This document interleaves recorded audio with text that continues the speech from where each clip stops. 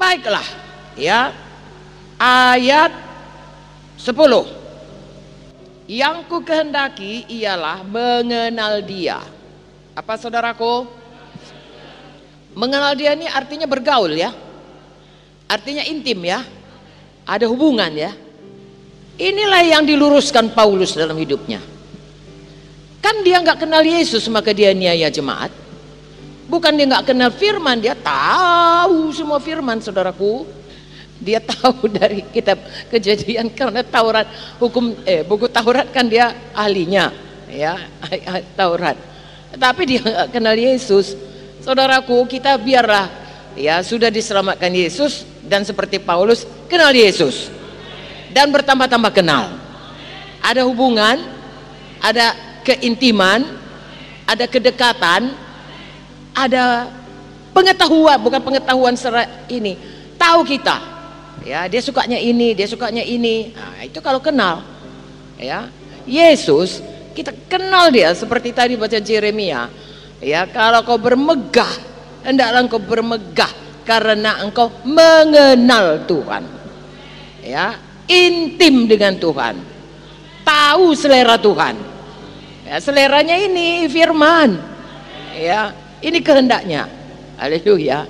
Makanya kalau dikatakan intim dengan Tuhan, nggak suka baca firman ya nggak betul saudaraku ya, nggak suka berdoa ya nggak betul ya. Saya kenal kali sama katakanlah Pak Eri, tapi asal jumpa pun ngomong pun nggak mau ya, nggak betul saudaraku. Kalau kenal itu rindu ketemu, rindu lebih dalam lagi, lebih dekat lagi. Nah itulah dia bahasa sehari-harinya ya. Yang ku kehendaki ialah mengenal Dia ya, mengenal Yesus dan kuasa kebangkitannya. Nah ini kalau baptisan kan kita selalu katakan ya kan, kuasa kebangkitannya yang telah dibangkitkan oleh kemuliaan Bapa, kan begitu. Kemudian kita berkata kita pun ikut dibangkitkan ya, Efesus 1 ayat 19, supaya kita kenal kuasa kebangkitannya. Siapa membangkitkan Tuhan Yesus? Bagus, jadi kuasa Roh Kudus. Apakah kuasa Roh Kudus? Mulai dari kita lahir baru ya, kenal Yesus, kuasa kebangkitannya ya, itu dulu. Apakah kuasa kebangkitannya? Yang pertama sekali kuasa kebangkitannya bekerja atas kita, membuat kita lahir baru. Kemudian kita saudaraku, sebagai tanda kita ini sudah lahir baru dan membuat Yesus jadi Tuhan, kita dibaptiskan, bangkit kepada satu hidup baru. Betul? Di mana kuasa seperti Yesus dibangkitkan dengan kuasa kebangkitan, kita juga bangkit kepada hidup baru dalam Kristus. Artinya sepanjang hidup kita kuasa Roh Kudus bekerja, membawa kita terus hidup menang. Sebelum kuasa kebangkitan ini bekerja kepada kita, kita menjadi budak setan, diperhamba oleh dosa ya, pikiran kita duniawi, kehendak kita kehendak daging. Tapi kuasa kebangkitannya membawa kita kepada hidup baru yang bisa menang melawan dunia, dosa, setan dan kehendak daging. Sehingga kita, dan itu sekali lagi-lagi dengan iman. Haleluya. Lalu kita lihat hidup kita saudaraku, makin kita kenal Tuhan, makin berjalan dalam kekudusannya ya. Roh Kudus itu makin bekerja sehingga kita bisa mempraktekkan firman Tuhan ini karena dengan iman. Tuhan berkata saudaraku, kalau seorang mau jadi muridku, ia harus menyangkal, terus mengangkat, mengikut sekali setahun. Saya ulangi, Lukas 9:23.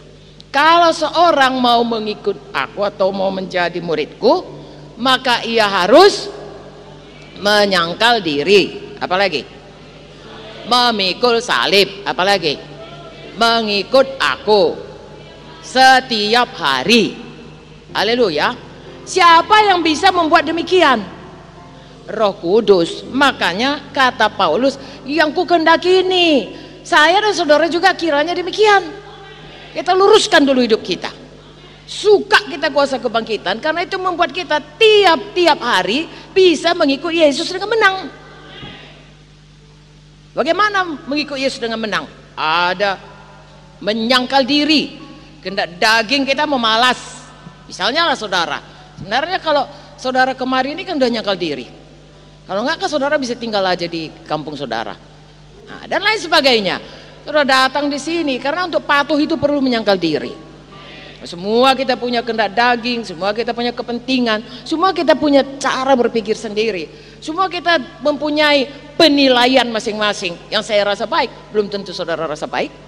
Dan yang saudara rasa baik, belum tentu saya rasa baik. Tetapi saudara menundukkan diri, itu nyangkal diri namanya. Ya, mengangkat salib, ya nanti kita lihat lagi. Mengangkat salib itu seperti Tuhan Yesus. Ya, seharusnya kan dia enggak patutnya dia mengangkat salib kan, bukan bagiannya itu, bagian kitanya itu, tapi ditanggungkannya demi supaya kehendak Bapa jadi. Kita pun begitu. Nah, mengikut Yesus, ya mengikut Yesus itu saudaraku, ada yang bisa diikut di dunia ini saudaraku. Satu, Tuhan Yesus. Dua, setan. Ya, tiga, diri kita atau orang lain. Kan itu aja di dunia ini. Jadi kepada kita selalu itu pilihan. Ya, sepanjang hidup kita. Dan kalau kita memilih mengikut Tuhan, bagaimanapun kita akan dapat aniaya. Aniaya dari setan, aniaya dari orang yang mau dipakai setan. Dan untuk itu, saudaraku, nanti kalimat berikutnya, kita harus rela, ya, kita harus kenal bahwasanya itu bagian kita. Kalau kita kenal Yesus, kita kenal itu bagian kita, dan kita tidak kompromi dan tidak menyerah, dan kita menang. Walaupun untuk itu sekali lagi diperlukan iman. Kadang-kadang perlu tenggang waktu untuk menang. Dan untuk itu saudara tetap tekun dalam iman. Berpegang teguh pada imanmu.